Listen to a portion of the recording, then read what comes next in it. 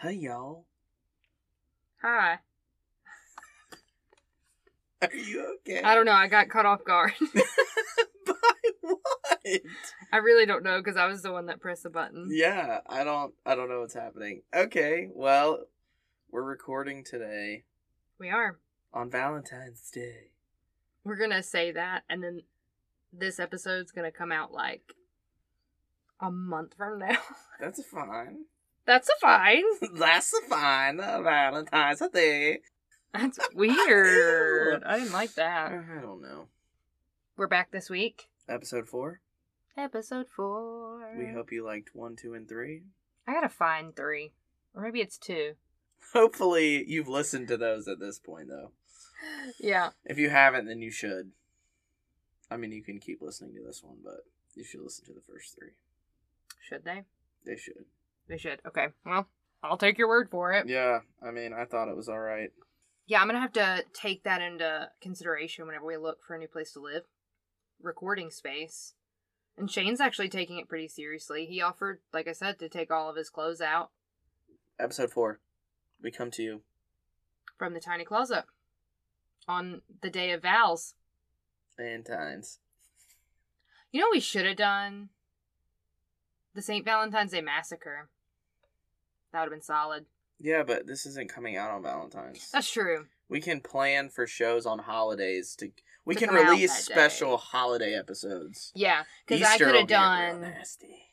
the St. Valentine's Day Massacre, and you could have done, like, the mythology behind St. Valentine. Cupid. That'd have been cute. Aw. Cupid be shooting people. Next year, maybe. Yes. If we're here, if we're around, if they love us. I'm gonna fucking be here, and they definitely gonna be here. Silas just gonna be sitting in this closet. I don't even live here anymore. No, you don't.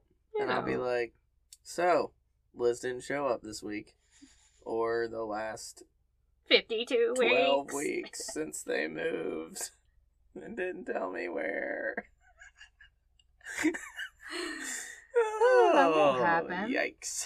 Well, so today we are talking about cults. One of my top 3 favorite topics. Just obsessed. Because I know I am very susceptible to be into one. What? Yeah. I think we both are. I think I've been in one. Socially acceptable cult, spiritual principles. Oh, yeah, that's true. That's true.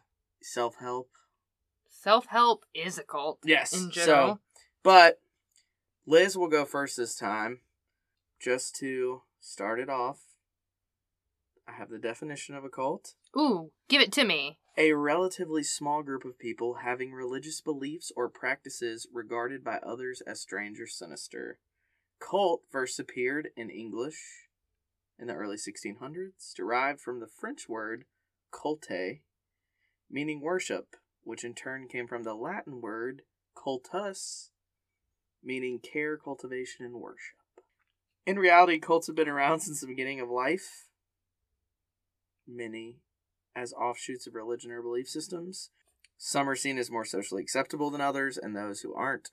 Super extremists lay low, and these cults can last forever. We don't even necessarily know about all of them, because not everyone ends up wanting to take over the world, or thinking it's the end of times, or getting it over their heads, or... Yeah.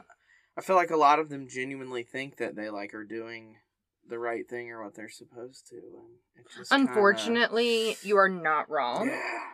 And most cults, not really the one I'm going to talk about today, but most cults prey on those people who are just trying to find their identity, who are just trying to fit in with society, and most of the followers really do have good intentions.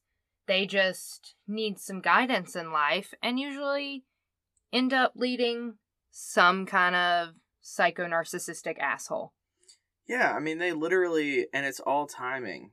Yeah. Like, you have to be, generally people are like you said, really vulnerable, and they're like, in a place where they're like, I don't really know what to do next. And then the right person happens across them and is like, this is what you're meant to do. Yeah. And this is how you do it. And then you're in it and you're like, oh shit, I'm in it. Well, you like to talk about the satanic panic and that age. Think about how many people were so easily influenced. Because think about all the cults that came out then. You had like Charlie Manson. You had, help me. You're talking like 70s? Yeah, like just that era. Oh, dude, there were so many. You had Jim Jones, you had Charles Manson, you had the family, like Children of God, like Joaquin Phoenix, and all those people. So imagine all these marginalized groups who are self-medicating with drugs that are very socially acceptable, and tell me you're not dropping acid at Woodstock and this man is trying to tell you about the right path that you're supposed to be living, and you're probably literally visualizing him as a god. Oh, I'm on it. Like, I'm tripping balls. And I was about to be like, you're on what? No, I'm just saying, if it was the 70s and I was tripping balls and following Jerry Garcia everywhere he went, the Grateful Dead in its own is probably a cult. Right. Well, I think it's interesting that the actual definition of a cult actually has the word sinister in it. That's the Google noun dictionary.com. I just find that to be super highly interesting. And it's regarded by others as strange or sinister. So really the term cult is a judgment, more or less. Right. So, I mean, we could get into existential conversations all day long. You know, it's one of my favorite things to do. I'm just curious as whenever it becomes sinister is when it becomes a cult, and before that it's just religion. You know? Very interesting. Well, there's a huge, like you said, this is like an entire conversation, but like there is a difference between like religion and cults. It's right. a very fine line. And that's what I'm saying. Because like the people I grew up Southern Baptist, and those are some crazy ass people. Right. And they believe in some crazy shit. And you are a ride or die. You either in it or you are not in it. Well, you know, then I asked the question, what makes things like ISIS not a cult? Like, traditionally, it's not considered a cult, but it is kind of a religious extremist group. They are a cult, essentially. Right? Isn't that just interesting? But then also, like, who determines whether these people are cults or not? Because, like, the cult I talk about referred to themselves as a cult. So, like, they were like, yeah, we a cult. It's just fascinating. Technically, us and our husband and wife can be a cult because we a tiny group of people with belief sinister systems intentions that people think are sinister and strange. That would be, me and you would be a cult. It's a small group. Like, hopefully, we start a cult. The Deep Fried Unknown cult. Yeah, the Hush Puppies. I don't know. I don't know why that made me so uncomfortable. Same, because, like, that's not even... it just popped in my The head. Hush Puppies. I don't know. I don't like that. Anyways, hopefully we have a small cult. That's all I'm saying. Cult following. It would be kind of a dream of mine to be a cult leader. And I say that unironically. I feel like... I think it'd be cool. Some point, though, you'd be like, can y'all just leave me alone? Oh, yeah. Like, can you go find something to do? Because I ain't got it today. I would be the one that would be like, we haven't seen her in 10 years, but we know she's there. And I'm just, like, sending out things through my other people. So you would make me entertain them? Yes. Oh, I would have, like, a group of, like, 4 solid... I don't know what I'd call them. I haven't gotten there yet in my cult planning. 4 solid people around me that, like, their faces didn't make me want to punch them. And then I'd be like, this is my new dictate. This is my new rule. Go preach it. Go tell them. But what would your whole point be? Like, what would you be trying to do? I just want praise and admiration. So, can you hop on my agenda and use what I want? No, because then I would have to interact with people. I want to be the figurehead that just gets to send out rules and nobody has to see me. I don't actually have to talk to anyone.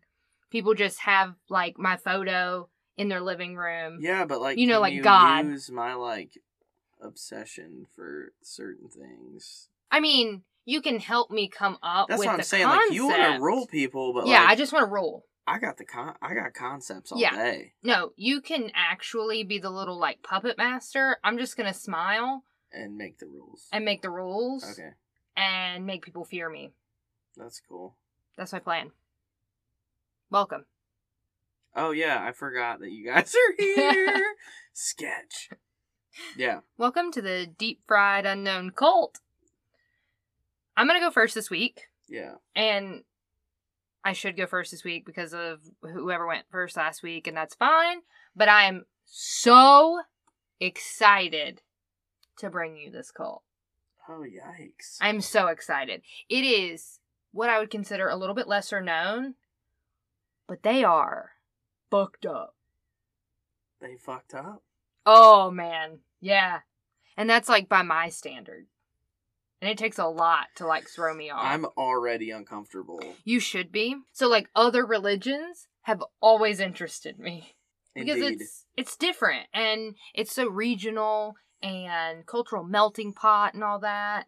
And I love the history of religions. Oh, theology is like gold. Yeah. Theology and sociology, which go hand in hand, essentially. They really do. But they are fucking killer. And it's so interesting to see how religions come about, or belief systems come about, just from the pure history or trauma that these people have lived through. It's fascinating. And the fact that they're all so similar.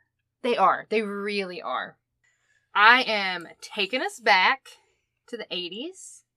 And I gotta show you a picture of this dude, too, that I'm gonna talk about. He had a sick mullet.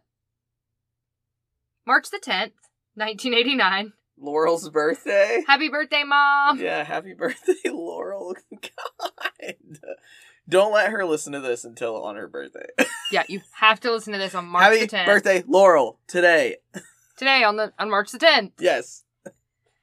March the 10th, 1989, a group of college boys named Bill Huddleston. Ew.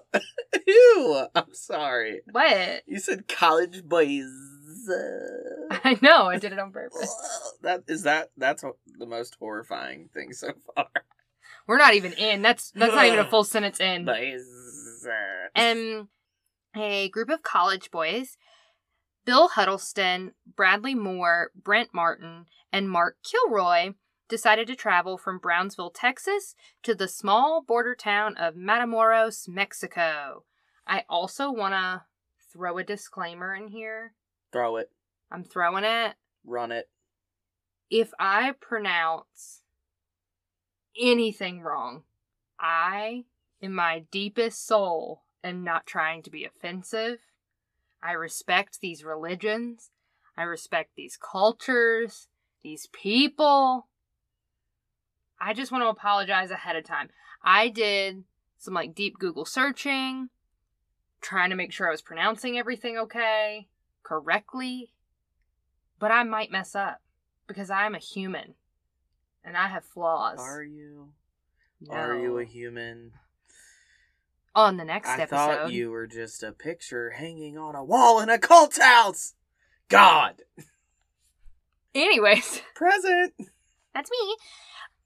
I just want to throw that out there because there are a lot of different names and, like I said, cultures. This religion has a lot of different names for things, and I want everyone to know that I have the utmost respect for it, and I'm sorry. We there for it. And also to the spirits that affect this religion, like, we homies, don't get mad at me. I'm respectful. I'm just throwing that out there, okay? You never know who's listening. And you're going to see why I'm paying homage to the spirits. All right? Yeah, you do you. I'm trying. So they traveled from Brownsville, Texas to a small border town of Matamoros, Mexico. Mexico. We're starting off strong. Already pronounced Mexico wrong. Disclaim Mexico.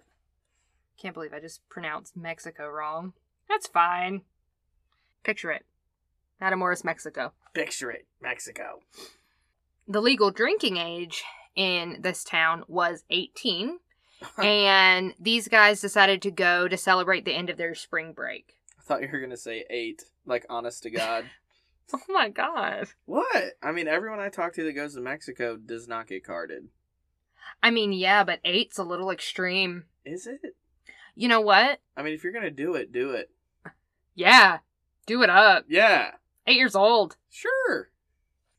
All the problems with that aside, they parked their cars on the Texas side of the International Bridge and actually walked across to Matamoros.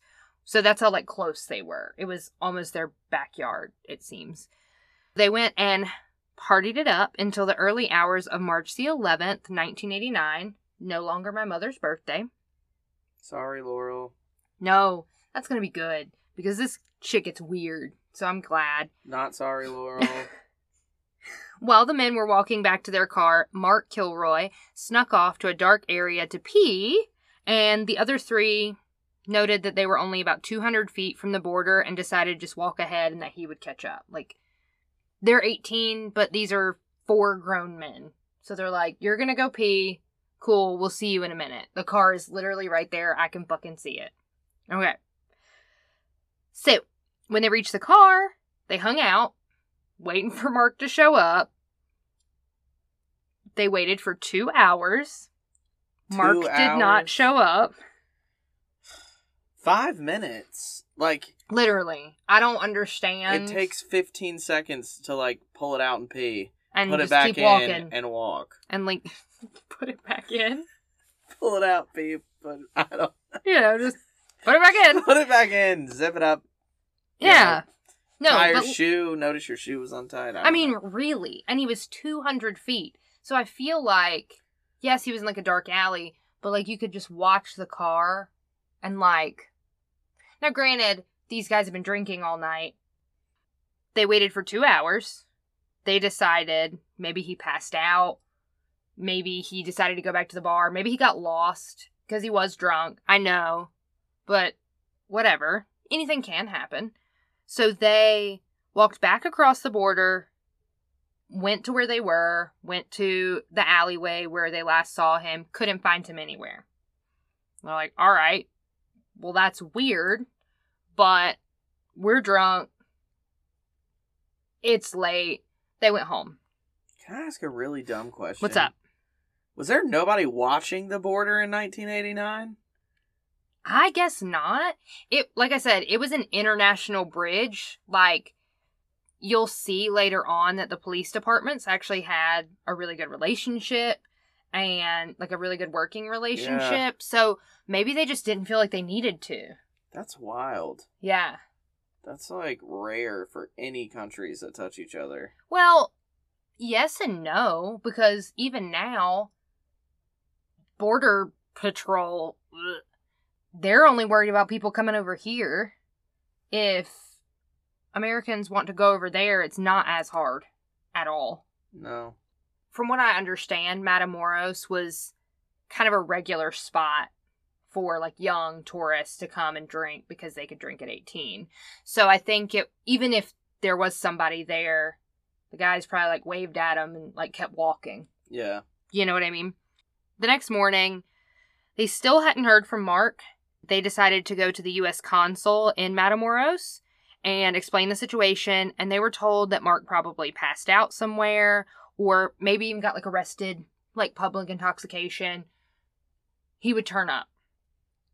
They did not like that answer, and they waited, but they still hadn't heard from him, so they went and got Mark's parents.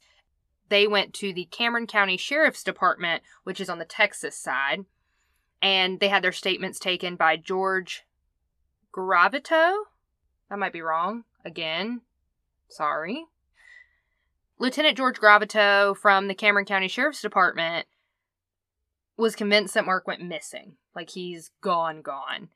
And he thought, well, the last time they saw him, Mexico side of the border, I'm going to go talk to the Matamoros Police Department because they had a really long, good history of, like, working together. He actually got greeted with a lot of pushback because that police department was convinced that he went missing on the U.S. side of the border, and were like, nope, laissez-faire. We're not messing with this. Not us, man. To Lieutenant Gravito's credit, he did not take that as an answer and went above their heads to the Mexican Federal Police. So they actually said, yes, let's figure this out. We're going to work with you. Their drug enforcement department actually was like, all of our resources, cool, let's help you out.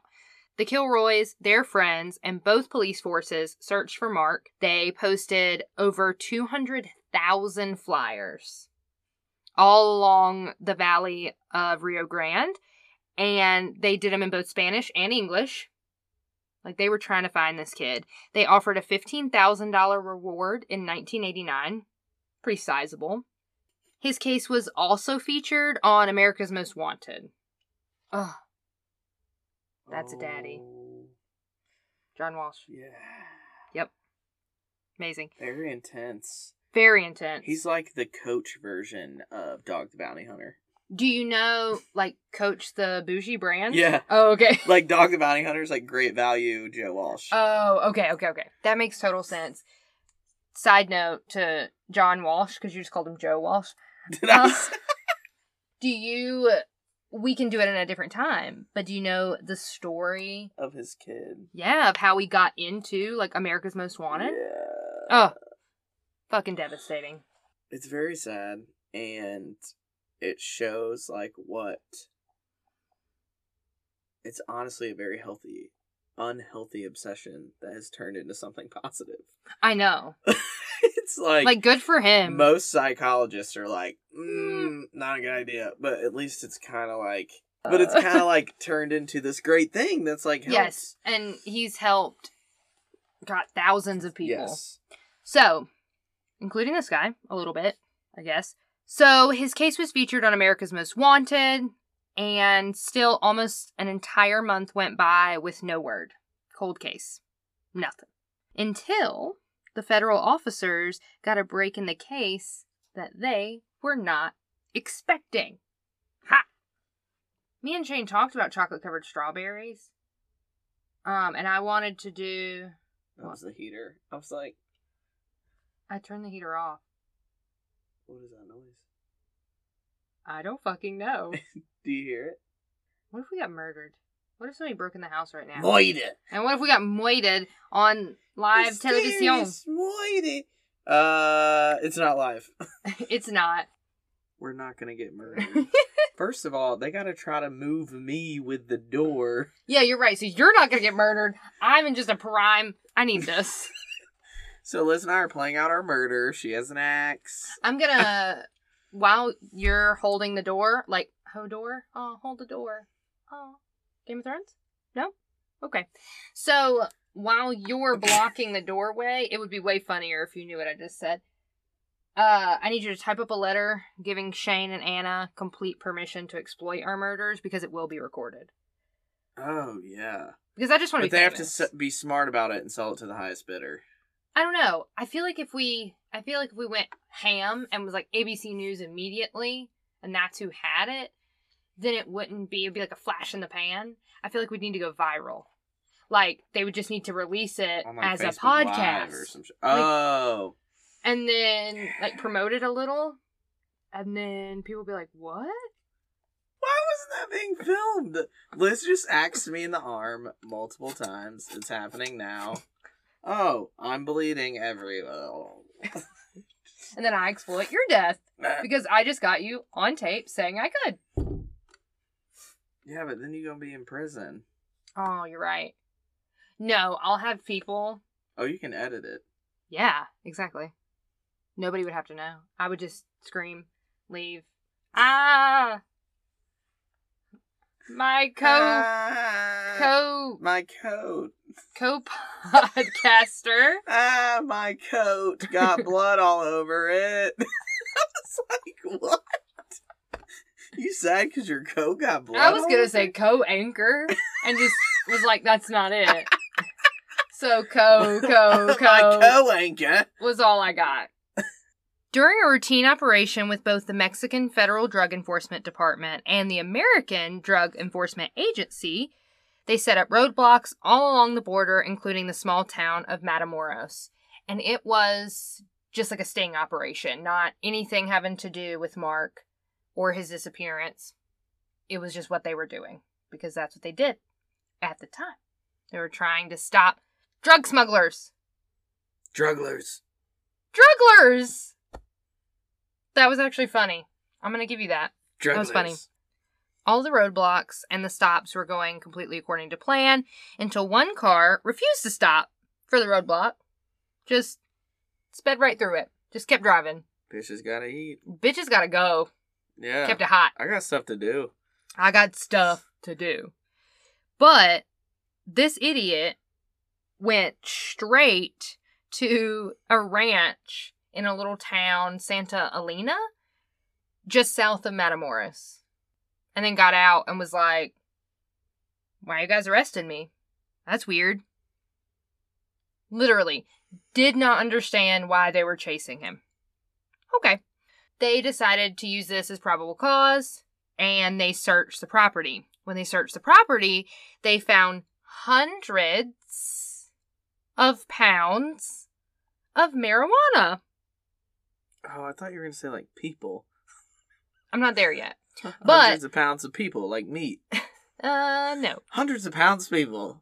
Hundreds of pounds of marijuana on this ranch that these idiots just drove straight to. Like, oh, there's the popo. We gonna go. He's probably stoned as fuck. Probably. I mean, honestly though, the driver, because he comes up later and he helps break the case, but he's like so nonchalant about it, they even note it. Like in the article I was reading, the specific one, he like was just telling him, like he was telling him about breakfast. Maybe he's like Anna and just don't give a fuck. I don't know, man. It was weird though. Some people just don't give a fuck. So, they also found a small, nondescript shed that housed an altar, candles, and a large cauldron commonly associated with the local belief of brujeria. Now, brujeria is the literal meaning, the literal translation is witchcraft. That's why I said bruja earlier. Yes. So, the practitioners of the spirituality are brujas, female, or brujos, male. Or, I don't know how to pronounce this one, but there is a genderqueer version. Stop Brujix. And at the risk of offending literally everyone, I'm not going to pronounce that wrong. Brujis something. Brujis? I know.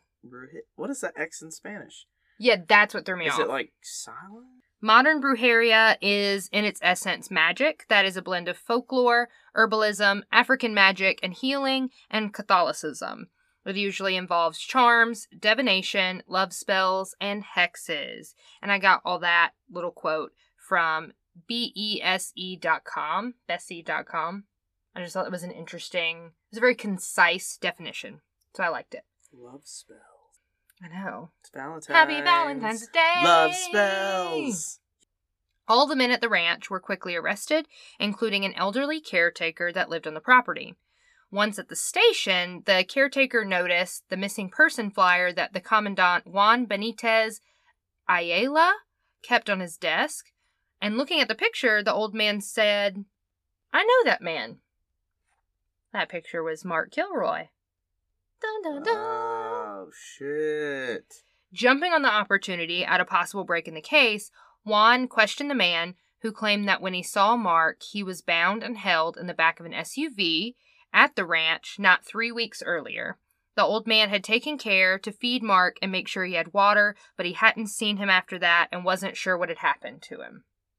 The commandant quickly questioned the other 2 men that were brought in, Serafin Hernandez and his brother. They don't mention what his brother's name is. They just call them the Hernandez brothers.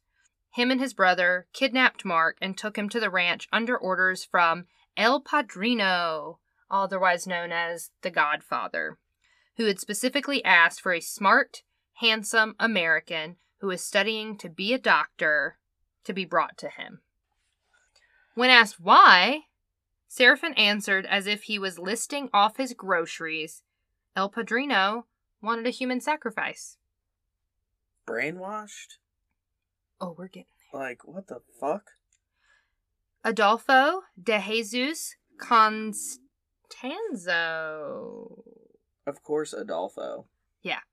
He was born in Miami. His mother was a Cuban immigrant who raised her child in the Afro-Caribbean religion of Palo Mayombe, which is considered to be the darker sister religion of Santeria. I don't practice Santeria. We don't own the rights to that. I feel like we do. We don't. I feel like Sublime is like, this Everyone. is for you guys. Right? They also are probably so stoned they would drive right through a roadblock. Also accurate. Palo began in the Congo and believes in the use of nature and ritual sacrifice for protection, healing, and even darker purposes. Once slaves from the Congo were colonized, some of the beliefs over time started to include traditionally Catholic saints. Traditionally Catholic saints. The practice includes animal sacrifice and sometimes the use of human bones, but does exclusively forbid the use of human sacrifice. The religion is usually associated with grave robbers. It's like a big, huge deal. Because human bones are a big deal, but you shouldn't take a life to get them, if that makes sense. How do you get... You're so good at this. Me? You got culty, you got witchy, you got druggy, you got, like, American, Caribbean, Mexican crossover. Like, you're just killing it. I love this so much. From a young age, Adolfo's mother believed him. It autocorrected beloved him. I don't think she loved him. She just leaved him. So, from a young age, Adolfo's mother believed him to be a chosen one among their people, because she also practiced Palo Mayombe. And beloved... Again, beloved? No! There is nothing beloved about any of this! Among their people, and believed he had clairvoyant abilities that allowed him to predict the future and speak to the dead. In one article I was reading, they actually claimed that he successfully predicted the assassination attempt on Ronald Reagan. Which is just so full circle. I am good at this. And humble. That's me. Drugs your cult are leader. Bad. Okay. Your resident cult leader, Liz. Yes. That's Liz not your Loyalists. name. Liz Loyalists. Yes. Liz. Liz is not your cult name, though. We gotta work on that, too. Okay. It's never your birth name. You're right. I need some. Yeah. It needs to be wacky. Yeah. We'll have to work on that. Give us some ideas. Yeah, shoot us some Liz cult name ideas. Yeah. Like her actual name. What I would go the by. Leader. And it actually, in all reality, should be an androgynous name because, you know, you're a god. So, it can be as weird as you want it to be. I consider myself a pretty androgynous person. Yes. So, yeah. Ronald Reagan. Assassination attempt. They believed he predicted it. This young child, Adolfo. He was made to torture and kill animals from a very young age. Like every other young... Yeah? I try not to say crazy person, but... Well, no. He did not start and delight in torturing animals. He was made to. His mother made him. I think that's fascinating. Because you hear about, like, Jeffrey Dahmer, and most of the time... You know, you have, like, the triad, bedwetter, animal mutilation, and I can't remember the third thing. Antisocial? Mm-hmm. I don't know. But I don't know if that's a triad, but that's like the biggest. yeah. So I think it's fascinating that his mother made him torture these animals. So it's like, are people like this made or born? Or maybe both. Maybe it's Maybelline. Maybe it's Maybelline. Maybe it's Moideline. As he got older, he became super cruel and unfeeling about these animals. I mean, you become desensitized to it, and his mother would praise him the more cruel he was. Like, the more torture that he did to the animals, his mom was like, I'm so proud of you. Ugh. Great mom. During his childhood, his mother was actually arrested for keeping close to 30 animals in their small apartment that had the floors covered in feces and blood. Was this also Pazuzu's mom? Is that where he got his... I don't know. Y'all need to listen to Strange State and listen to the Pazuzu episode, because that's what the hell their house looked like, apparently. And that was a grown man. I love this because we think we had a weird childhood. That is... 30 plus live animals in the apartment when she was arrested. She also had a lot of, like, petty theft and, like, little criminal stuff that she got arrested for, but that's the most interesting one. When he turned 21, his mother presented him with an nganga, spelled Nga, which is an iron cauldron used to perform the Palo Mayombe rituals. So it's like his cauldron. This presentation of his nganga made him a full-blown Palo priest. Or a Palero. So this cauldron is said to hold the pure essence of all the spirits that I don't want to piss off. And specific sacrifices must be made in the nganga in order to receive different blessings. So like, you put certain herbs, stuff like that. Almost like a potion, like you're making the traditional witch double, toil and trouble cauldron kind of idea. But like certain ingredients would feed those spirits, and the spirits would put forth certain energies. This whole thing is very voodoo. It is also that. That's what voodoo. I think is so interesting. And it's an Afro-Cuban religion, tradition.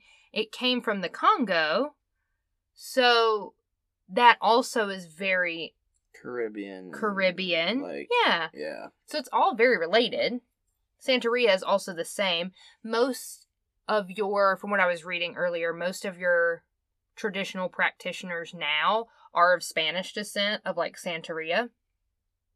So it's just kind of fascinating. So, now considered a priest in Palo Mayombe, the charismatic and handsome Adolfo relocated to Mexico City after receiving an offer to be a model. He was pretty, and he had a great mullet. Once relocating to Mexico City, he decided to make modeling kind of a part-time gig, and Palo was going to be his full-time. He was going to be like a healer. I put healer in air quotes. So he moved to Zona Rosa in Mexico City, opening up a Palo shop to practice as a Palero, which is a Palo Mayombe priest.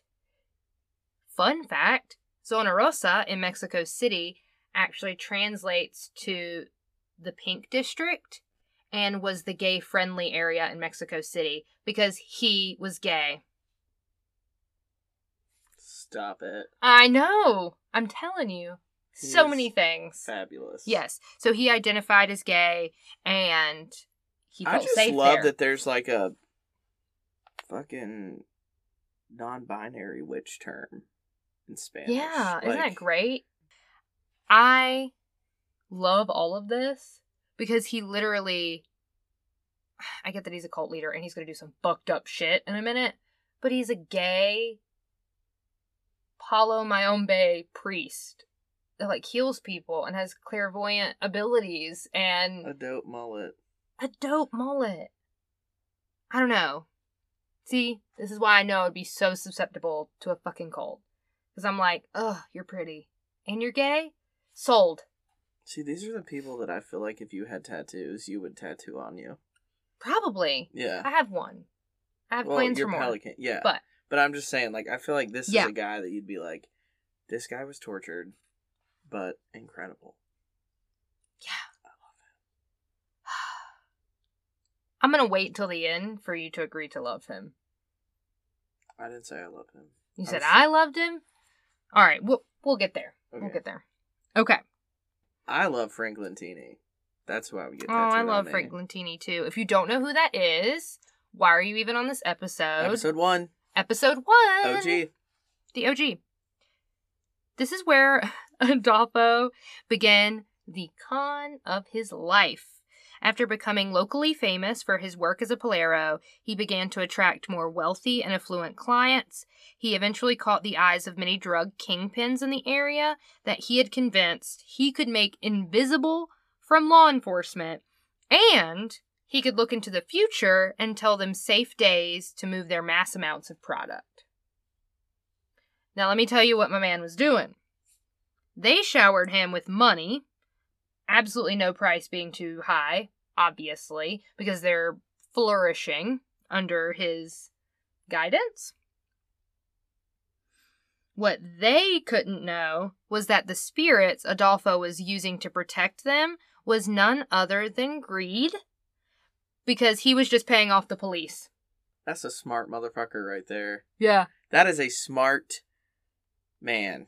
Yeah, he was using their money to pay off the police and also feeding the police little tips so they could get, like, rival drug people. He was, like, running the entire drug trade in Mexico and absolutely nobody knew.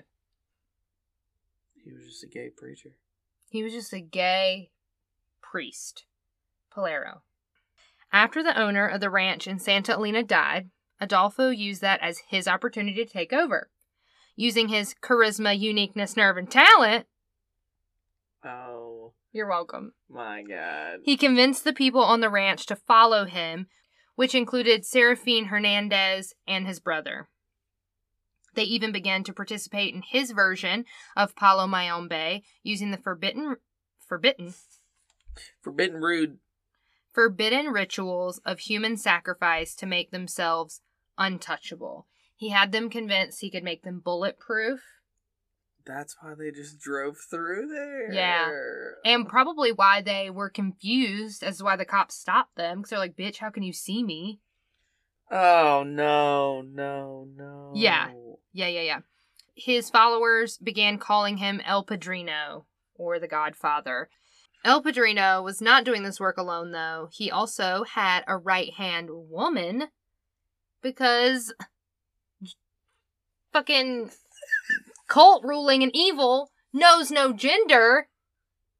Love it. Sarah Aldrete, also known as El Madrina, or the Godmother, was his high priestess. She was considered outgoing and friendly by all who knew her, and was the perfect person to lure new followers and victims to Adolfo. She was actually in, like, community college in Texas as a physical education major and was on the honor roll. Like, what? But also dragging people to their deaths. Bitches gotta eat. Bitches gotta eat. She was, what is it, El Madrina? Yeah. Like, that's dope. Right? Isn't that fucking awesome? Just going to school, doing my thing, dragging people to their death. That's physically educating them. Oh, she was educated. During Serafin's confession, he was taken back to the ranch and asked to show them where Mark Kilroy's body was buried. That's where in this article, too, it was really interesting because the cop literally said, hey, show me where the body is. And Serafin said, which one? Yeah, man. Crazy. So, oh, no. They got more out of this guy because he actually told them the entire story of Mark's, like, last days, which I'm about to tell you. So, do you think he just really, like, thought he was invincible? Or he was, like, hella stoned? Or he just didn't care? I think he just didn't care. I think at that point, like, he'd been working with drug kingpins and stuff like that. So I'm sure they also did fucked up shit to, like, keep people quiet. Like, I'm sure he was just very used to it. And now he just has a religious reason to be. So, El Padrino believed that using human sacrifice would make the spirits that resided in his nganga more powerful and able to give him and his followers more protection. Convinced that he needed a certain type of person to fulfill his needs for the spirits, he sent the two Hernandez brothers out on a mission. When they came across Mark Kilroy, already drunk and in a dark alley, they believed the spirits had sent them to him. Flashing fake badges and telling him that he was being arrested for public intoxication, they grabbed him and threw him into the back of a van. This gets really sad because they stopped to meet up with another car to, like, pass him off, and he actually got away and ran and was almost out of their grasp when, in English, they just yelled freeze at him, like the police would, and they said it was, like, on pure instinct, he just stopped. And they caught up to him and duct taped his mouth and duct taped his eyes and tied him up and put him in the car and took him to the ranch. Damn. Yeah, it's real fucked up. Like, he was almost out. And his friends were literally 200 feet from him. That's where the caretaker had come across him and What's gave up with him that food guy? and water. Somebody's old grandpa? That's honestly what it sounds like. Like, is he the abuelo? He just chilling? He was just living on the ranch and, like, doing what taking they care of the told him ranch. to. And probably was like, I'm not trying to get killed, so I'm a blind eye, like, whatever. And I'm gonna at least treat this guy nice while, Yeah. you know. Yeah, so that's where the caretaker come across him. He gave him food and water until El Padrino showed up and began the ritual. Mark was then forced onto his stomach.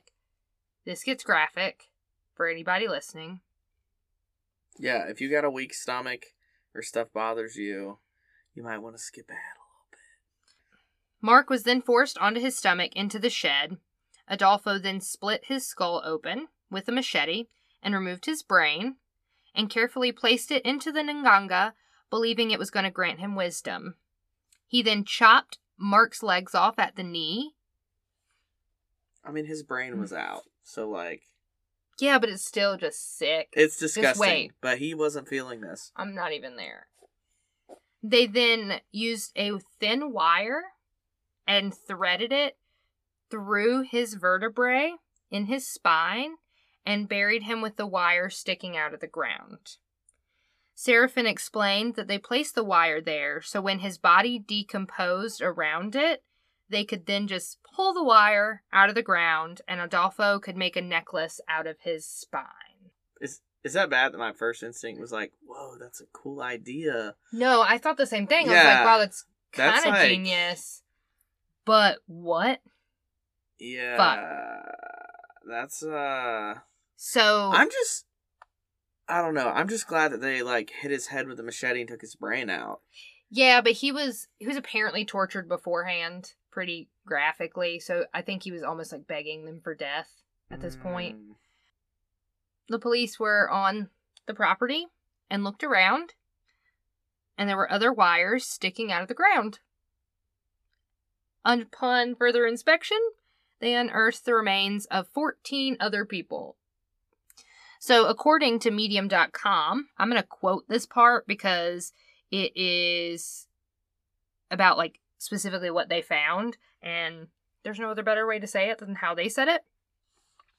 All of them had evidence of torture, decapitation, burning, castration, and at least one victim, removal of his heart. When police searched the shack, they found evidence that human sacrifice and mutilation had occurred there, a machete caked in blood and tissue, bottles and jars filled with a putrid mix of blood, hair, and other tissue, a 55-gallon drum apparently used to boil victims' flesh off of their bones, and of course, the nganga itself, which contained a stew of rotting flesh, both human and animal, including Mark Kilroy's brain. They literally found my man's brain in this cauldron. Woof. Yeah. Oh, jeez. Oh, jeez. Oh, jeez. Yeah. Can you just, like... It's hard for me because you and I would be like, yo, that's nasty, but we'd be all about looking in all of it. Yeah. Can you imagine just being, like, a police officer and you just, like... Yeah. Oh, this shed. And you open the door and you're like, oh, what the... Oh, shit, what the... Well, if you remember, at first, whenever they went there, when the guys, like, drove off the roadblock, they went in the shed, and they actually made a comment about the putrid smell. And I think that... What's it called? Superstitious. I think that the guys were, like, so superstitious that they, like, nope, we ain't looking at this until they, like, needed to. Because they, like I said, they saw all the other, like, witchcraft items there. And they were like, evil is here. We are not going in there. There was only one problem after they found all this. El Padrino and El Madrina were on the run. They didn't know where they were. So, this caused a search of all of Adolfo's property because he was rich AF and had, like, no shit. apartments and houses and stuff all over Mexico City. Fucking god of the... Drug lords? Yeah, like, I guess? he's like... Dude. They never found Adolfo, like, on these properties, but they did find evidence of 9 more victims, bringing the total to 23. At a loss for what to do, the local police actually went to an anthropologist who specialized in Palo Mayombe and Santeria, who suggested that they burn all of his ritual items, including the nganga and the shack, in order to, like, smoke him out. So that's what they did. They brought TV cameras to the ranch, got all the evidence they needed to, like, convict him, brought the TV cameras to the ranch, put his nganga on TV, emptied it, burned the contents, ritually destroyed everything in that shack on television so that they hoped that Adolfo would see it. And lose his mind. And guess what happened? He lost his mind. He lost his shit. So, on May the 6th of 1989, he had a full-fledged, like, breakdown. Bitch fit. Yeah. Because he believed in all this stuff. Yeah. I mean, he was raised to believe in it. And they just destroyed his spirit vessel that he had painstakingly taken the time to collect, like, 23 human sacrifices to make this nganga all-powerful.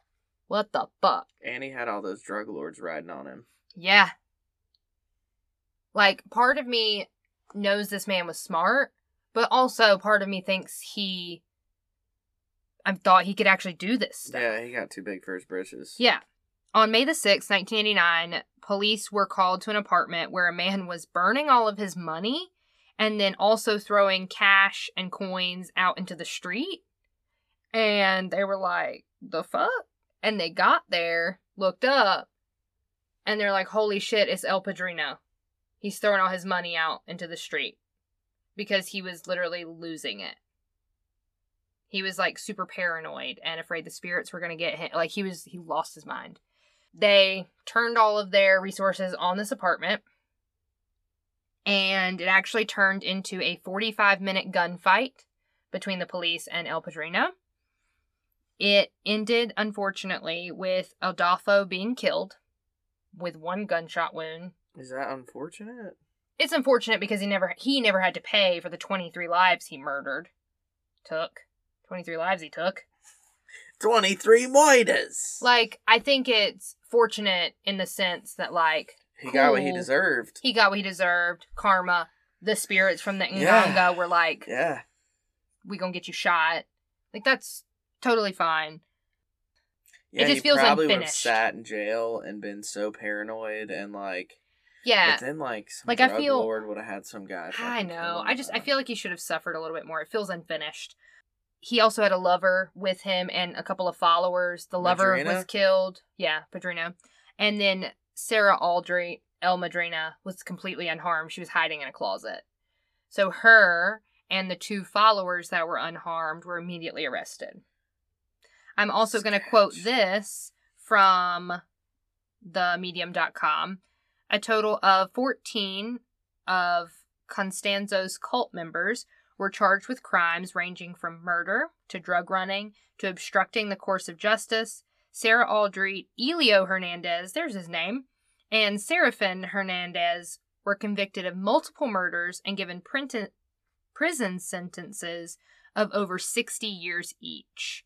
While the Kilroy family was finally able to achieve closure, the families of his other victims didn't have the benefit of 2 national police forces and media helping them.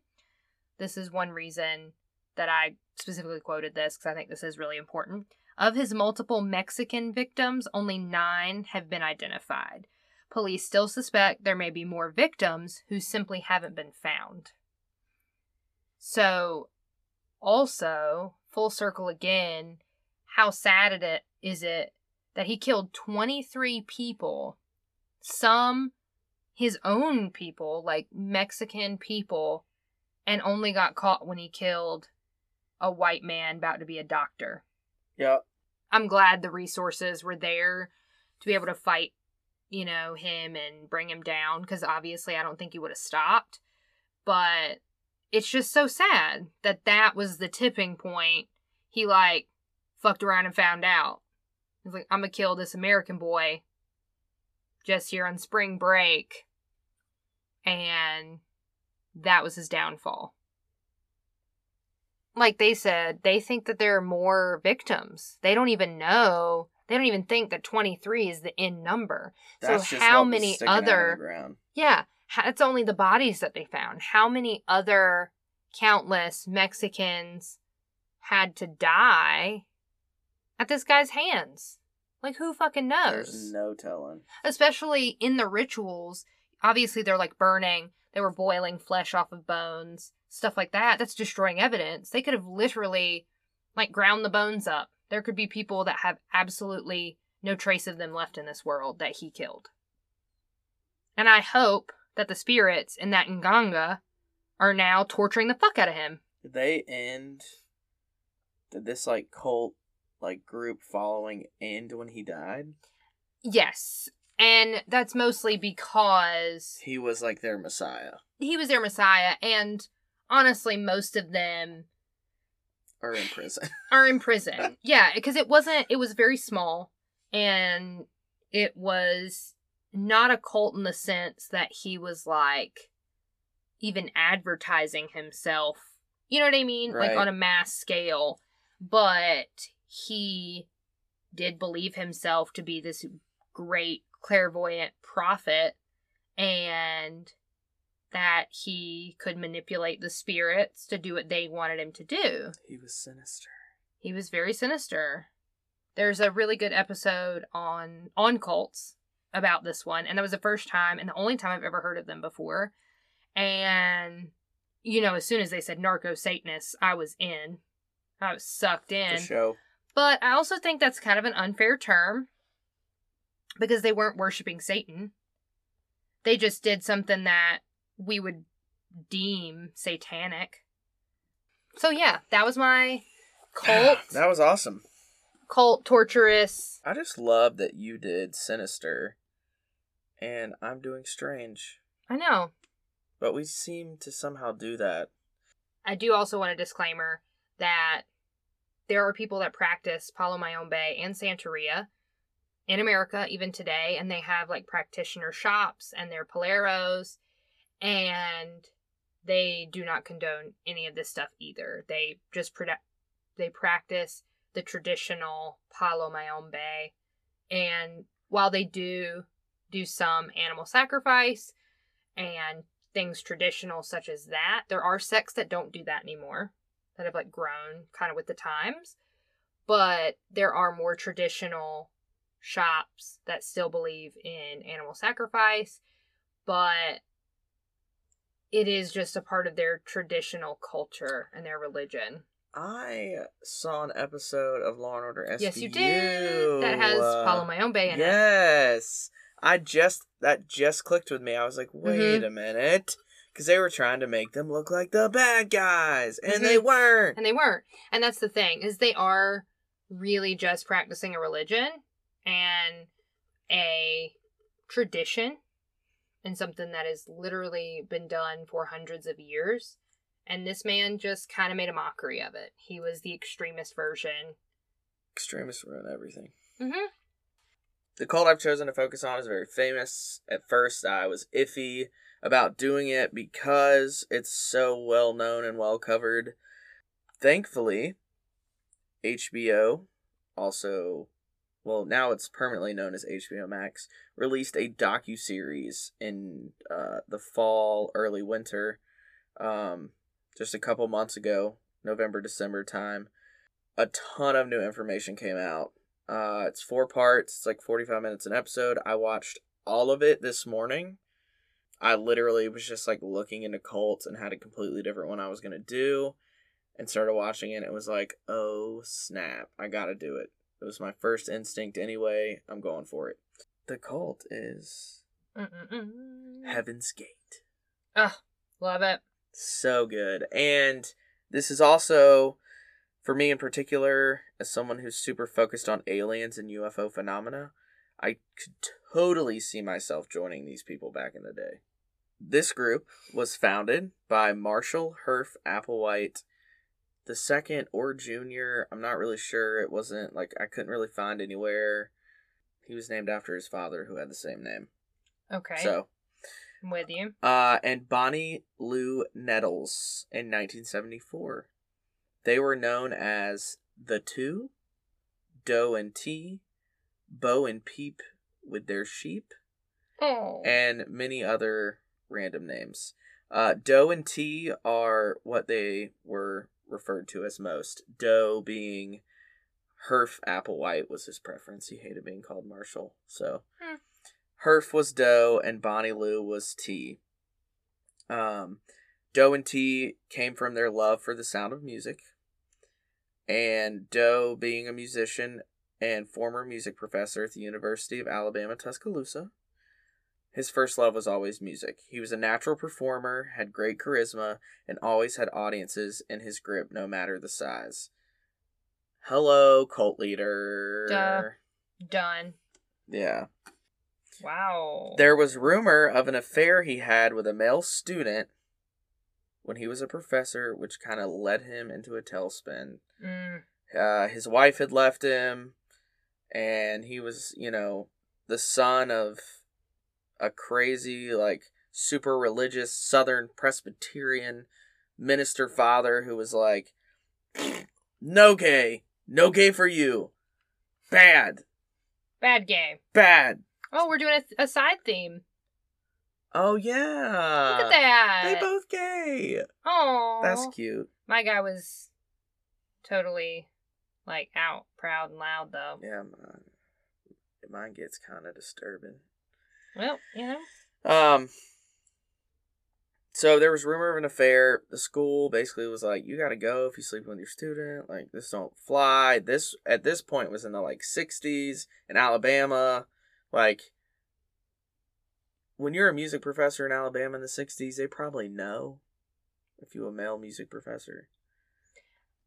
I don't know, because when you're, super charismatic and, one would think that, but historically, I feel like, even though people expect teachers and professors and stuff to be women, historically it was men. And even in the 60s, not a lot of women were working. True. So probably wasn't that weird. True. I get what you're saying, but also you're wrong. Yeah. He left Alabama, landed in Houston, Texas. Houston, Texas, baby. Herff joined the opera in Houston because that was his big thing. He was an incredible opera singer. We should post some of him singing because it is incredible. Really? Yeah, he played... Damn, Herff. He lost his mind a little, and... Weird. When he did, he was in the opera Susanna, where a traveling preacher seduces Susanna. Oh. And so he had, a main part, and, the music that they have in this docuseries. It shows him in the opera, and it is like, I was blown away. Wow. I was like, holy crap, dude. But that's when he had like his psychotic episode, which led to him being institutionalized, and that is where he met T. Sweet T. T was a nurse and avid astrologist, UFO obsessed, actively used crystals while performing seances, and was a firm believer in New Age philosophies. I'm not T. That's the T. Liz. That's the T. Liz is T reincarnated. Ooh, ooh, ooh. I'm one of the weird followers reincarnated. Yeah. Full circle. Full circle. Here we are. It's happening. You guys coming along for the ride? I didn't like your face. She. T? T. Okay. Her, which that was another one of their names, was Her? him and her. I mean, you know, keep it Whatever. simple. Yeah. I don't know if she was Bo or Peep, though. I think she might have been Peep. Bo? Doe? I think she might have been Peep. I don't know. Side note, I'm just putting this in here so we remember. Whenever we actually create our pod recording studio, Comfy chairs. or like a better closet, a couch or something. Yeah. My ass bone hurts. Yeah. My lower And this back. makes noises. Whereas like Yeah. something like that wouldn't really make noise. Yeah, maybe one day you guys can, help us out with Patreon and help us not be sitting in lawn chairs In the closet. in our closet. But it's fine. Yeah, We we're love happy to it. be doing it. We love We're this. here. We're doing this for us, too. We're Not totally just doing you. this for us. T suggested to Doe that the two of them were fated to work together on some Aw. grand project. They were soulmates destined to be spiritual partners. Do you think she manipulated him a little bit? She was the brains. Oh, well, She was what you were just talking about doing in your own cult. because I'm T. He was the face she needed. They set off together on their journey of spiritual destiny and traveled the U.S., visiting gurus, churches, and other New Age mind leaders. She had this crazy idea and was very reserved, and it was like, here's this young, charismatic, like, wide-eyed guy. Pretty man. Who was hungry for a new start, and she was like, that's him. That's it. So Doe is, like, known as, like, the face. But this was her. And she contradicts herself a lot, too, which you'll see. When they were traveling and Was visiting... he charismatic? Are you looking at a picture of him? Yeah. He's a little crazy. He got crazy eyes. For show. Uh-huh. I can't wait to post, like... Okay. You Older see when he was pictures. younger? Yes, handsome. Okay, yeah. Okay. Yeah, that's right before. Well, like- because I saw this and was like, Oh, that's Sawyer. You gotta watch it. okay, I will, but... When they were traveling and talking to all these people, they had just an idea, no money. So essentially, they took on, like, small jobs and, like, favors for these people to start funding their little idea they were trying to form, because they really weren't even 100% sure exactly how they were going to present this. Right. But after a year or so, they ended up in Oregon in the early 70s. And they had come to the conclusion that they were the two witnesses from the book of Revelation. So, growing up in the South as a Baptist kid again, I'm very familiar with the book of Revelation. I've taken New Testament classes, Old Testament classes, had tests on these things, and Awana, and so I know the Bible very well. And I actually put in the scripture here for people who aren't aware, but in the book of Revelations, it states... it's chapter 11, verses 3 through 12. And I will appoint my two witnesses, and they will prophesy for 1,260 days, clothed in sackcloth. There are the two olive trees and the two lampstands, and they stand before the Lord of the earth. If anyone tries to harm them, fire comes from their mouths and devours their enemies. This is how anyone who wants to harm them must die. They have power to shut up the heavens so that it will not rain during the time they are prophesying, and they have power to turn water into blood and to strike the earth with every kind of plague as often as they want. Now when they have finished their testimony, the beast that comes up from the abyss will attack them and overpower and kill them. Their bodies will lie in the public square of the great city, which is figuratively called Sodom and Egypt, where also their Lord was crucified. For 3.5 days, some from every people, tribe, language, and nation will gaze on their bodies and refuse them burial. The inhabitants of the earth will gloat over them and will celebrate by sending each other gifts, because these 2 prophets had tormented those who live on the earth. But after the 3.5 days, the breath of life from God entered them, and they stood on their feet, and terror struck those who saw them. Then they heard a loud voice from heaven saying to them, "Come up here." And they went up to heaven in a cloud, while their enemies looked on. These motherfuckers thought that was a UFO that was going to beam their asses up. They thought they were those 2 people. Yeah, Doe and T. T.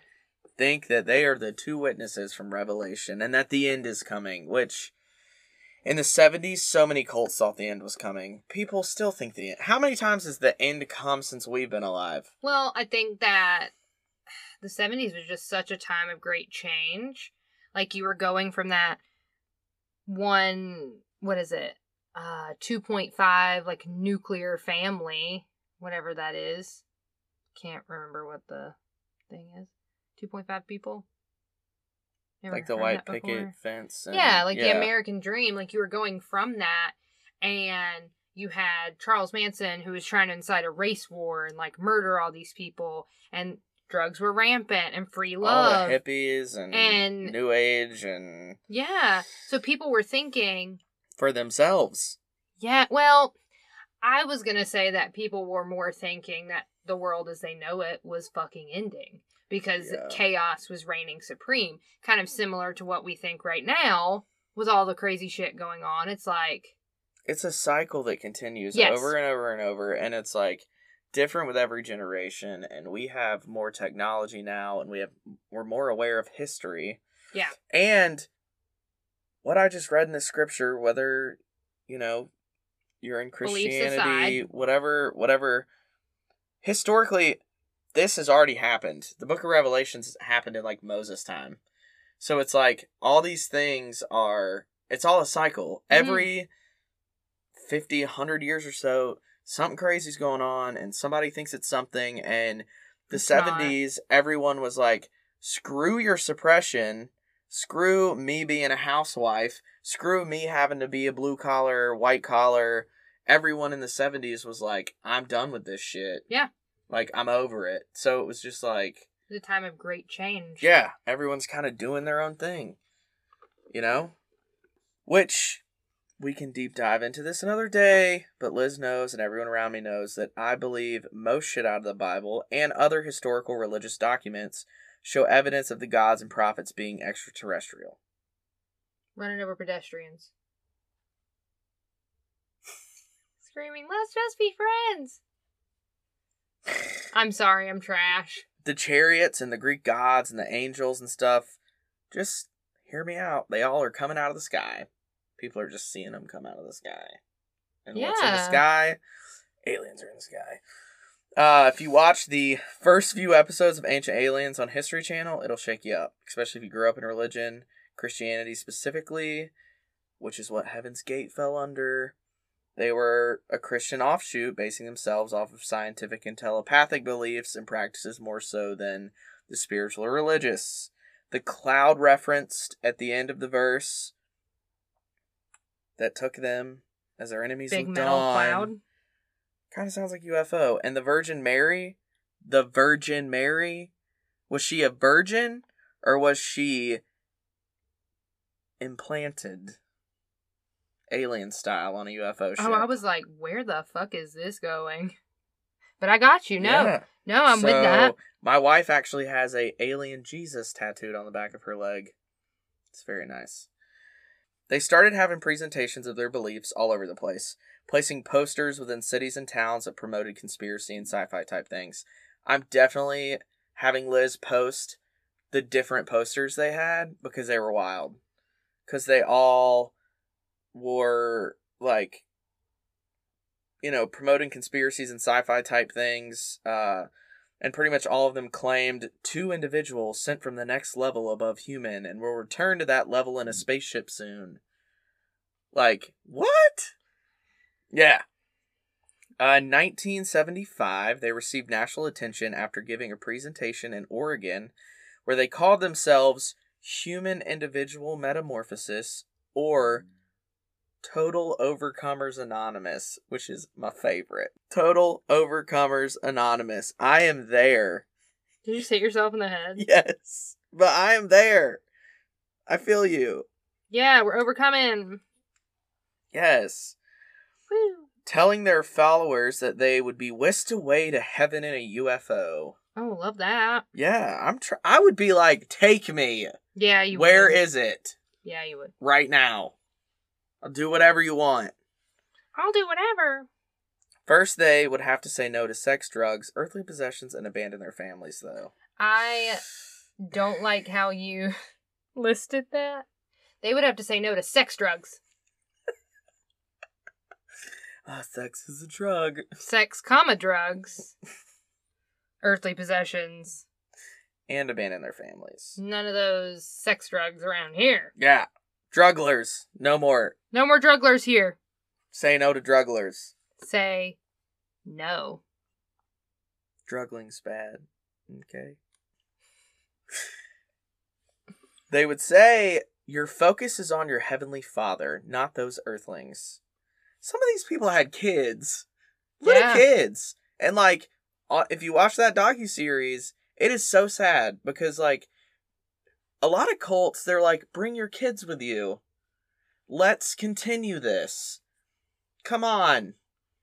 Come on, bring the kids. They were like, nah, your kid gotta go somewhere. You know what's really interesting about that is, if you've read a lot about Scientology, one of their beliefs is that you're, like, reincarnated and stuff like that. So, the bond between child and parent, they don't believe in that. Like, if something happens, your child could actually be your father in, like, a past life and, like, all this stuff. So they don't believe in the child-parent bond. They don't care. They don't care how young the kid is. They all get treated the same. Adults, children, no matter what. See, I think that's funny because I feel like these suggestions for them was the only way to a better life known as Telah. T-E-L-A-H. Oh. The evolutionary level above human. Oh, okay. Okay. Aliens. AKA aliens. Aliens! 150 plus people in Oregon listened to this, and a couple dozen agreed to join, and were considered missing not long after.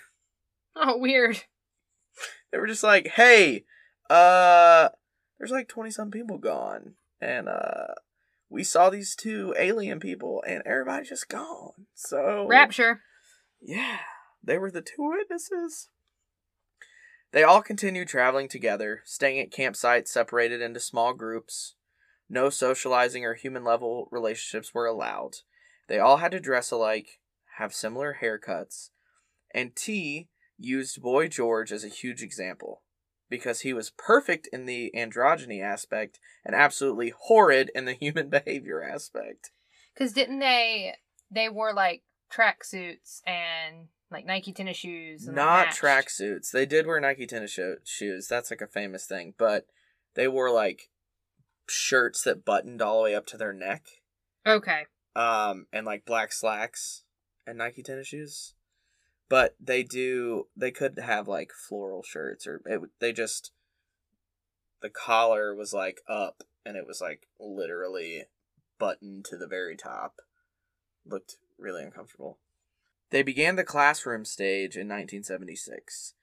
The classroom, or the classes, would lead to graduation, as in them exiting the planet, as in them not being alive.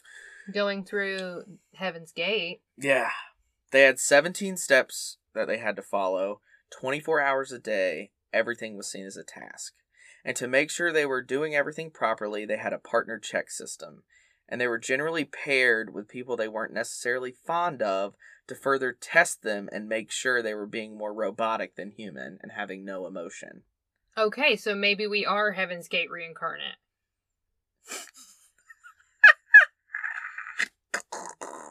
That was good. That was funny. That was fine. That was it.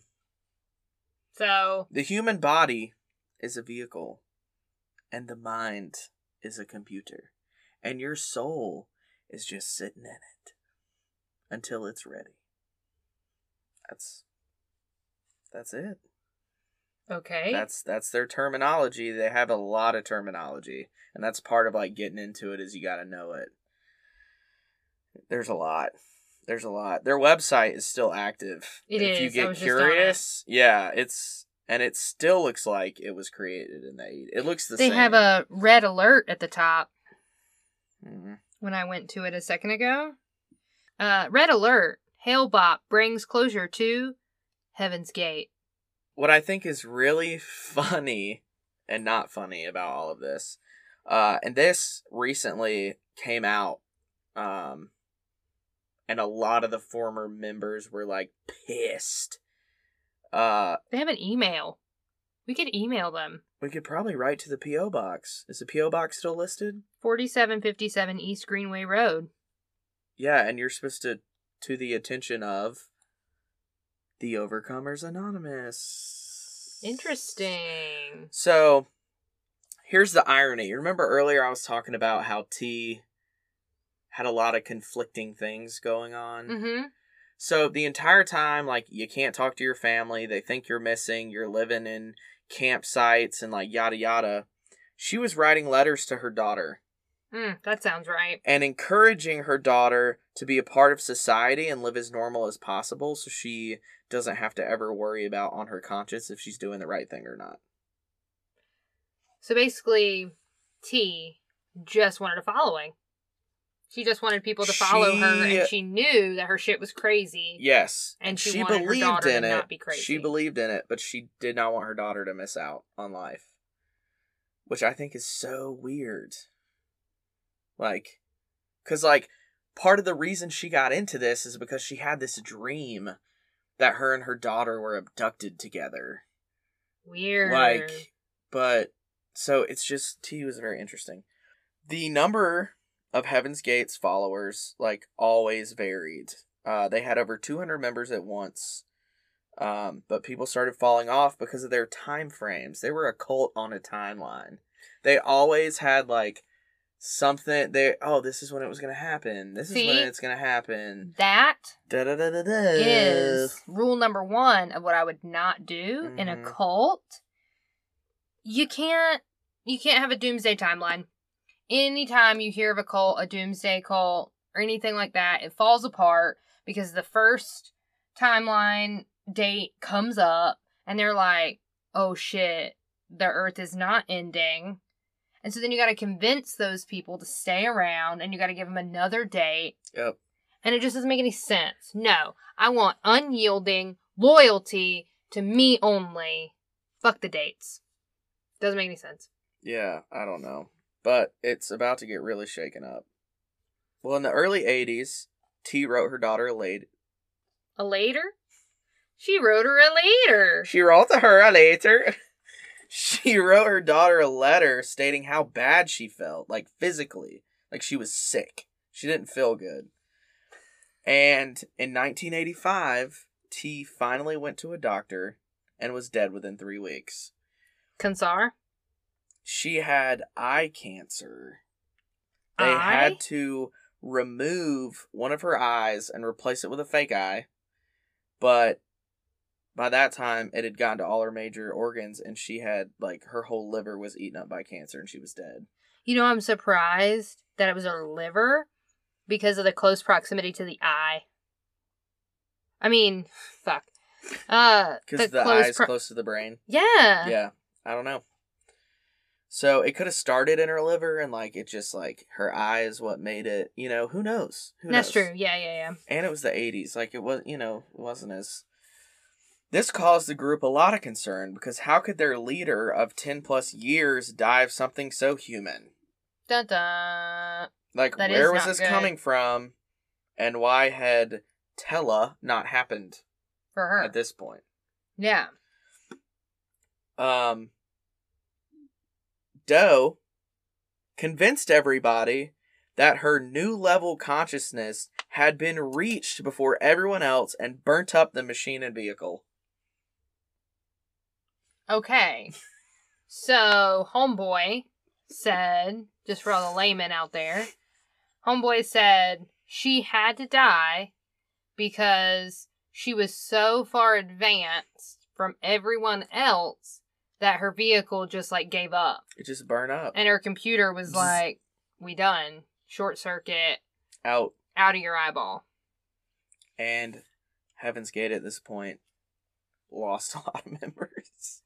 I mean, that's kind of genius on his part to Yeah. be like, hey, she just ascended real quick. Yes. Mhm. And he went to the extreme at this point. He was like, shit. Like, alright, cool. Well, his, like, pullback was gone. Well, it gets, yeah. So over the next 10 years, many members would come and go. They continued traveling and spreading the word. He created the Doe Manifesto and stated he was Jesus and T had been God the Father. And they released their doctrine and established their website, which is still active today, like we talked about. This is where they started making all their money. They started getting revenue. Revenue. Yes. They were very controlled and militant, all having changed their names and taking on a monk nun-like status. So they all had 6-syllable names. So the last 3, or they had 1 syllable. No, hold on. It was 6 letters in the name. 1, like, syllable. So it would be like, Liz would be perfect. So, like, you would be like, Liz Odie would be your name. And then Everybody would just call me Liz? No, they'd call you Liz Odie.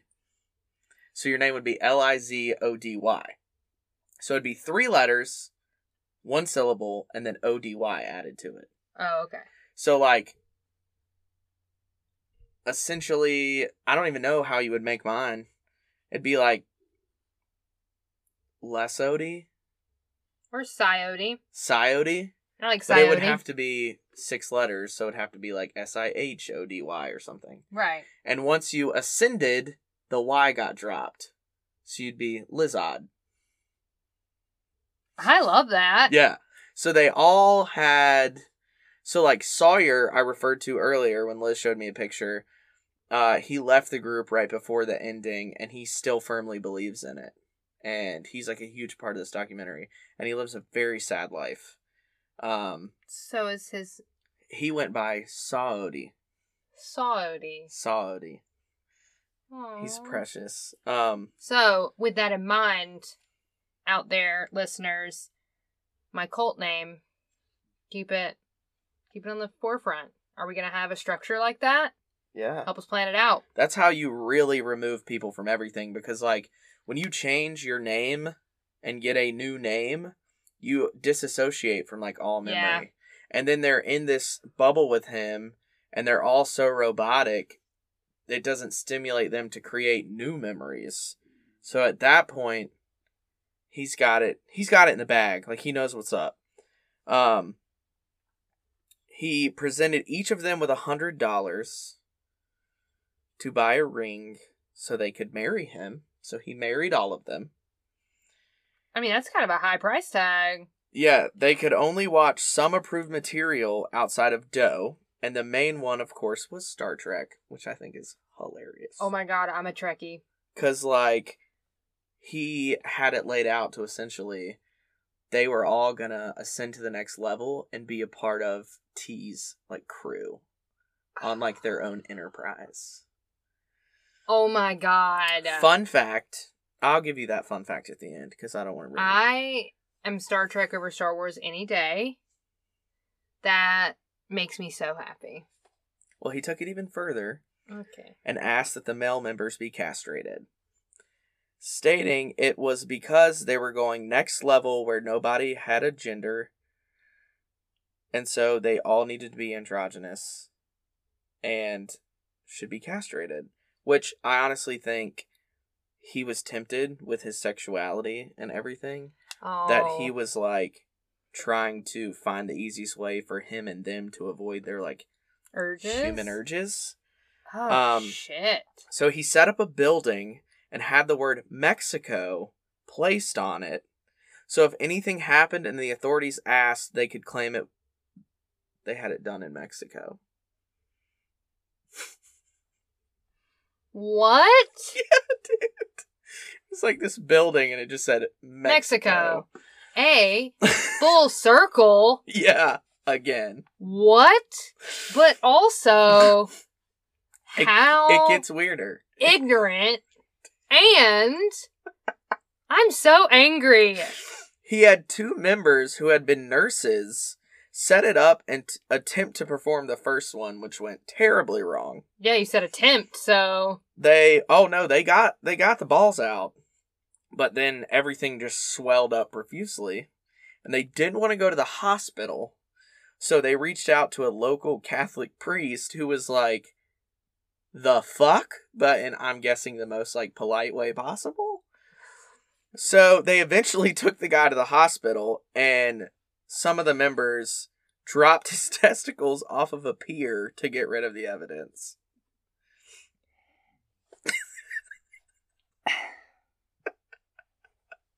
Liz is like, not okay. I am just so confused. No. Like, because when you said that, and I get that it's way more complicated than that, because, like, you still have to be able to, like, pee and stuff. But I was just, like, thinking, like, Ken and Barbie, like, smooth. They were just gonna be, like, and just chop everything off, and it was just gonna be smooth under there. But they were They were just cutting the balls off. That's where everything comes, like... I don't know. I'm highly confused. Within a few weeks, Doe found an actual doctor. Thank God. And 7 to 9 other members were castrated. Following this, they started a TV satellite series called Beyond Human. They paid for 14 hours and had a Q&A, and Doe shared his message. They also spent over $30,000 on an ad in the USA Today. It was a half a page, entitled UFO Cult's Final Offer. There was a P.O. box where people could write in, Total Overcomers Anonymous. They had many people write to them and had some old members return as well. So he was like, yeah, we a cult. Yeah, he was like, we're waiting for the sign and we're out of here. They hit the road and started gathering their final graduating class. They were greatly made fun of and humiliated in this time as well, though. And this is when he decided, all right, it's happening. As soon as, like, something goes down, we're out. And he said, we leaving everybody that's rude to us the fuck behind. The group did not believe in suicide, though. They just believed they were graduating to Tella and exiting their vehicles. Right. So they just started discussing different ways to do so. They just wanted force exiting. What is that called? Eject. Eject button. Please step out of the vehicle. Put your hands where I can see them. Exactly. But with poison. This was not super long after Waco. Waco was what, 93? I think so. And this is like 96? 95, 96? Yeah. So they were inspired by Waco and had discussed buying weapons and having police-assisted deaths. They were like, let's just have the police kill us. Which, after Waco, the police had to be very careful. Yeah. Like, they wouldn't have just rolled up and gone Waco on them. Like, yeah. That's not how it would have happened. The sign he was looking for came in 96 with the Hale-Bopp comet, which you were saying. Hale-Bopp. Yes. There was supposedly a UFO behind it. That was T telling them it was time. Now, some people say there wasn't a UFO behind it. It all came from, there was a guy, a conspiracy guy, who was like a radio host. I can't remember his name. He had said that he had seen or captured a UFO behind it. Okay. So Doe took that and ran with it. Okay. And told everybody that it was there. He just happened to see it. It was a sign to them from T that it was time to go. Time to go. So the group set into place their plan. After 22 years, it was time to graduate to next level and join T on her enterprise. They purchased a house in Santa Fe, California. They sent out letters and floppy disks of their websites and doctrine so others would have it in case the government took over their website. Each member sent a letter to a loved one letting them know that they were departing. One member's final words being, "Hasta la vista, baby." I don't know why I thought that was so funny. I think it's funny because I think it's ironic. This cult that, like, they were only allowed to watch, like, Star Trek and all this stuff. And they're, like, deprogrammed. And he's like, I know that I'm about to leave my earthly body and, like, be in heaven later. Hasta la vista. In the weeks leading up, they visited SeaWorld, Las Vegas, Mexico, and the place it all began in Oregon. How are you going to tell me these people didn't know that they were not going to ascend into the Enterprise? They was just going to be dead. They live in life like they were knew. Celebrating. They were like, we're about to go to heaven. We gonna live it up and spend the rest of our money. We gonna go watch the sea lions. Be tortured. Yeah. Blackfish. Oh, so sad. So sad. Hasta la vista, baby. Hasta la vista. On March 22nd, 1997, the final 39 members put on black slacks, black shirts, and black Nike sneakers. Sponsored. They each had $5.75 in their pockets. This is my favorite, fun fact. Because of Mark Twain's statement that $5.75 is the cost to ride the tail of a comet to heaven. Oh. So they all had 5 $1 bills and 3 quarters in their pocket. They laid on their beds and ingested an awfully good cocktail, if I must say. They ingested phenobarbital and vodka mixed up in pudding. Holy shit. And or applesauce. And I'm going to tell you, that was probably a great last meal. They probably straight up hallucinated heaven. I was like, fuck yeah, we made it. But they did it in groups. Like waves. So, the first group went, and everyone that was left, helped clean up and covered them in, a purple cloth. So, if you look up pictures, that's why the Nike sneakers are so famous, because, you see people laying on twin beds, perfectly still, with a purple cloth draped over them, so all you really see is, a white check mark. Just do it. They just did it. They did it. Doe went with the second group. He was the 37th to die graduate.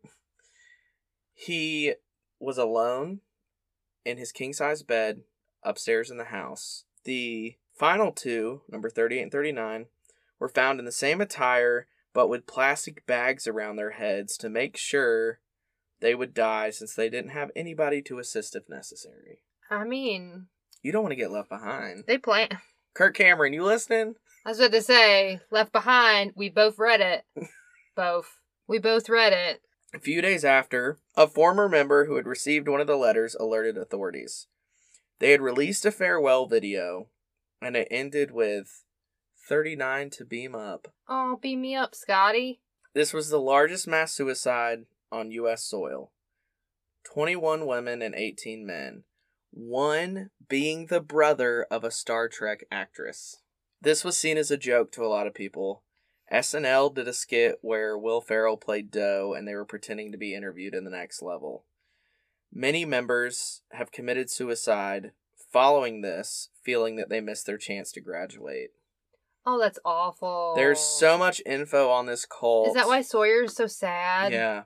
He literally, there's so much info on them, but, I really want you guys to watch the HBO series. It gets wild, and there's so much information, and Sawyer is huge. That's where a lot of the information comes from. He still 100% believes in it. He literally, part of when they're interviewing him in the last episode, he is sitting in the middle of a field with a fire, just staring at the sky. Staring at the night sky, looking for, one of them's UFOs. And there's also another guy that's on there, and him and his girlfriend were the original, couple that were with Doe and T, and he got out of it because he started realizing how bad it was, and she didn't. And he said that up until 2015, she visited him once a month in a dream, and she was the true love of his life, and that in that last dream, she looked at him and said, "I have to go," and he watched her walk into the ocean, but that he would see her again one day. And he's sad and alone, too. That is so sad and depressing. And there's, sociologists and, a lot of people that have been in cults that are cult experts that talk about deprogramming and how it's never 22 years of your life in a cult, and here we are 24 years after the mass suicide, so we're talking almost 48 years, 46 years, something like that, of your life. They're getting out, they say it in there, getting out of that is like a plant growing through concrete. It's possible, but it's impossible. Well, there's so many psychological things that they talk about too with cults, that part of the reason cults work, and actually doomsday cults is a big thing, they say that basically you have to double down on your beliefs. So say the first date comes and nothing happens, you're embarrassed, you're human, you don't want to admit that you were wrong. And so, your brain is oh, well, it must just be this other date. He was just mistaken. And you literally double down on your belief. And so I can imagine that at that point, you have to double down. You're in 40 years deep. Well, and this guy, not Sawyer, the other guy, he has a severe impediment, talking. Speech impediment? It's not he's, I don't know how to explain it, but part of it is from the cult because he spent so many years not talking and had suppressed everything he had to say, and that's part of what made him leave. Is Doe made a fool out of him one day, and he was trying to defend himself and couldn't, and the whole time he's in this documentary, it takes him so long to get words out. It's he's this precious old man. But it's... Do you have HBO Max? No. I'll give you Anna's Log. You gotta watch it. I mean, it's... And it's sad, too, because, you have someone like Sawyer who, still believes in it, but, kind of knows, it wasn't necessarily for him. But, he still stares at the sky and waits for UFOs to show up. And, is by himself and, a real wacky guy. And was talking about, how, it's, funny and, Saturday Night Live and all these things, make fun, but, they were all, at one point, just, young people who thought they were doing a good right deed, thing. And they just get shit on. Yeah, it is sad. And he, God, poor Doe, that guy.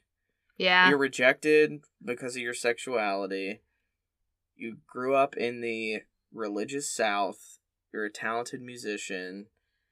And you get rejected, and you meet this lady with all these great ideas. Yeah, she pulls you in, who, man. Gives you all this attention.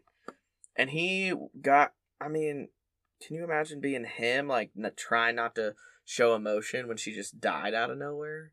Yeah, when that was, like, the only person it sounds like he had, And like, then he had to, like, with. figure it out, which he apparently did.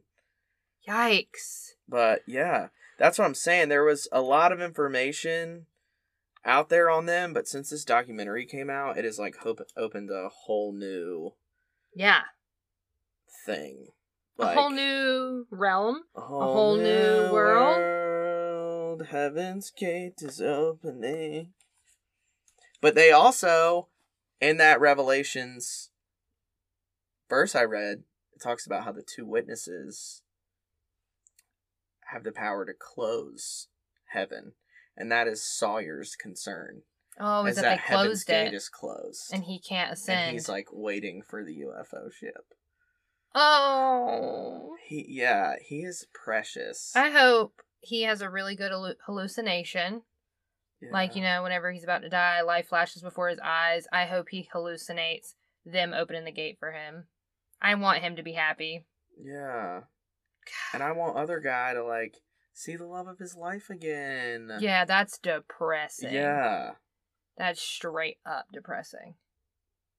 Can you imagine, like, trying to, like, convince this person to, like, leave with you? And they say no, and you're like, I have to leave. Like, there's so many cults like that. So awful. I mean, there's so many cults like Parents and Children. And where children grow up and they're like, I have to get out of here, but they don't want to leave their parents. And vice versa. Look at, not a cult, but think about kids that grow up Amish. Yeah. And they have to decide at a certain age whether or not. You're just so indoctrinated. And no matter what, whether it's honestly religion or a cult, any same belief system. Any belief system, a lot of the time you're ostracized from those people once you're like, hey, I don't believe your beliefs. It's like my self-help cult I was talking about. Yeah. Like, as soon as you're like, yeah, I'm not doing this anymore. They're like, you're okay. out. You're cut off. Well, extreme religions, guys. Cults. Small groups of people, sinister and strange. Ooh. Which small groups of is people, just another label from society because we think there's something known as normal and there's not. I also think that it's fun that the word sinister just like coincided with strange. Like people automatically assume, oh my god, that's fucking weird. Must be sinister. You know that weird. If you Google weird, the definition of weird is suggesting something supernatural, uncanny. Induce a sense of disbelief or alienation. Alienation and disbelief. Cult. So, also, suggesting something supernatural. Weird sounds cool to me. Oh, yeah. Weird AF is us. I'm weird. So weird.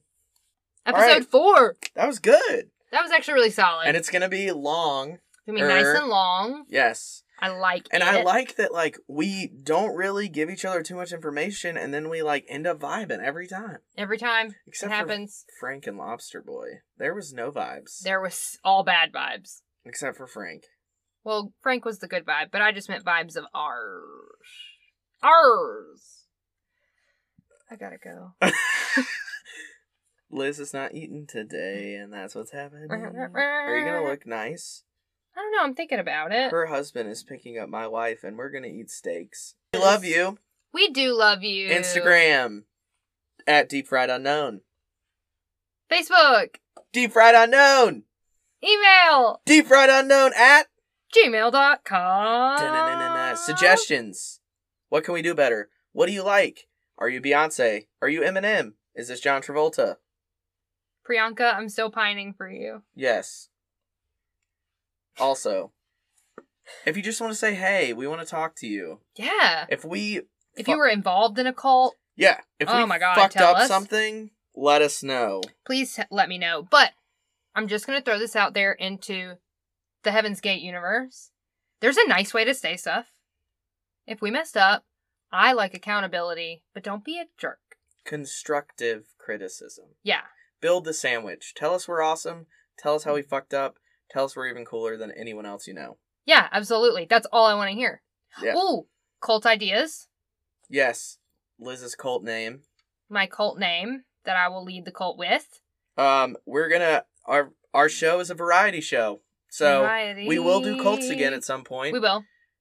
We'll do whatever. Like I said, you got an idea, you want to research it, you want us to research it, want to hear about it. Let's do it. Yeah, especially if it's like some of your hometown shit that like isn't well known.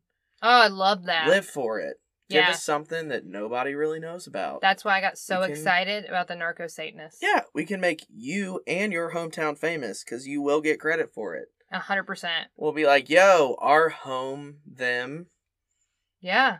whatever your name is, Yeah. showed us this. And they're cool. Yeah. Yeah. Like, Be a share, part of the cult. follow, forward, promote, join. The cult. The cult! There will also be a website Yes. with our sources because very obviously me and Silas write like research papers every single week for this, and we could not do it without our amazing sources. Yes. So And there will be plenty of pictures. yeah. Let us know really how interested y'all are in watching us, Yeah. too. That's a fun 'Cause thought. we could definitely invest in like a cheap camera or something. I got a camera. Oh, yeah, you do have a camera. Let us know if you want to watch us, because it's funny. We weird. I don't know. Should we film us in the closet? Yeah, we'll just hang it. Da-da-da-da. Just- Yeah, I think we're growing with you guys. We're gonna grow with our hopeful fan base. So suggestions are always welcome. Yes, and if you like us, tell people you like us. Yeah. Tell people to listen to us. Comment, review Share. on Apple Podcasts. Apple Podcasts is the big like rate and review thing. And we'll throw you... If it's your freaking birthday, let us know. A We'll throw you a shout secret out. party. No, we'll throw you a shout out. No, I just meant in general. We'll throw you a party in our heads Yes. every time you give us a good review / comment. Yeah.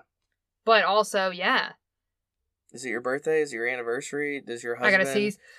Oh, God, that sounded great. Is it your birthday, your anniversary? Does I your spit on husband your love us? leg. Does your mom love us? I spit on you. I'm sorry. That's fine. Whoever loves us, we'll tell them we love them. I'm so sorry. Liz, y'all heard that sneeze. If we were filming, you would see her Oh, spit on my leg. I didn't mean to. I'm so disgusted for you. I don't really care. I'm sorry. It's really fun. Anyways, That's it. that's it. That ended it.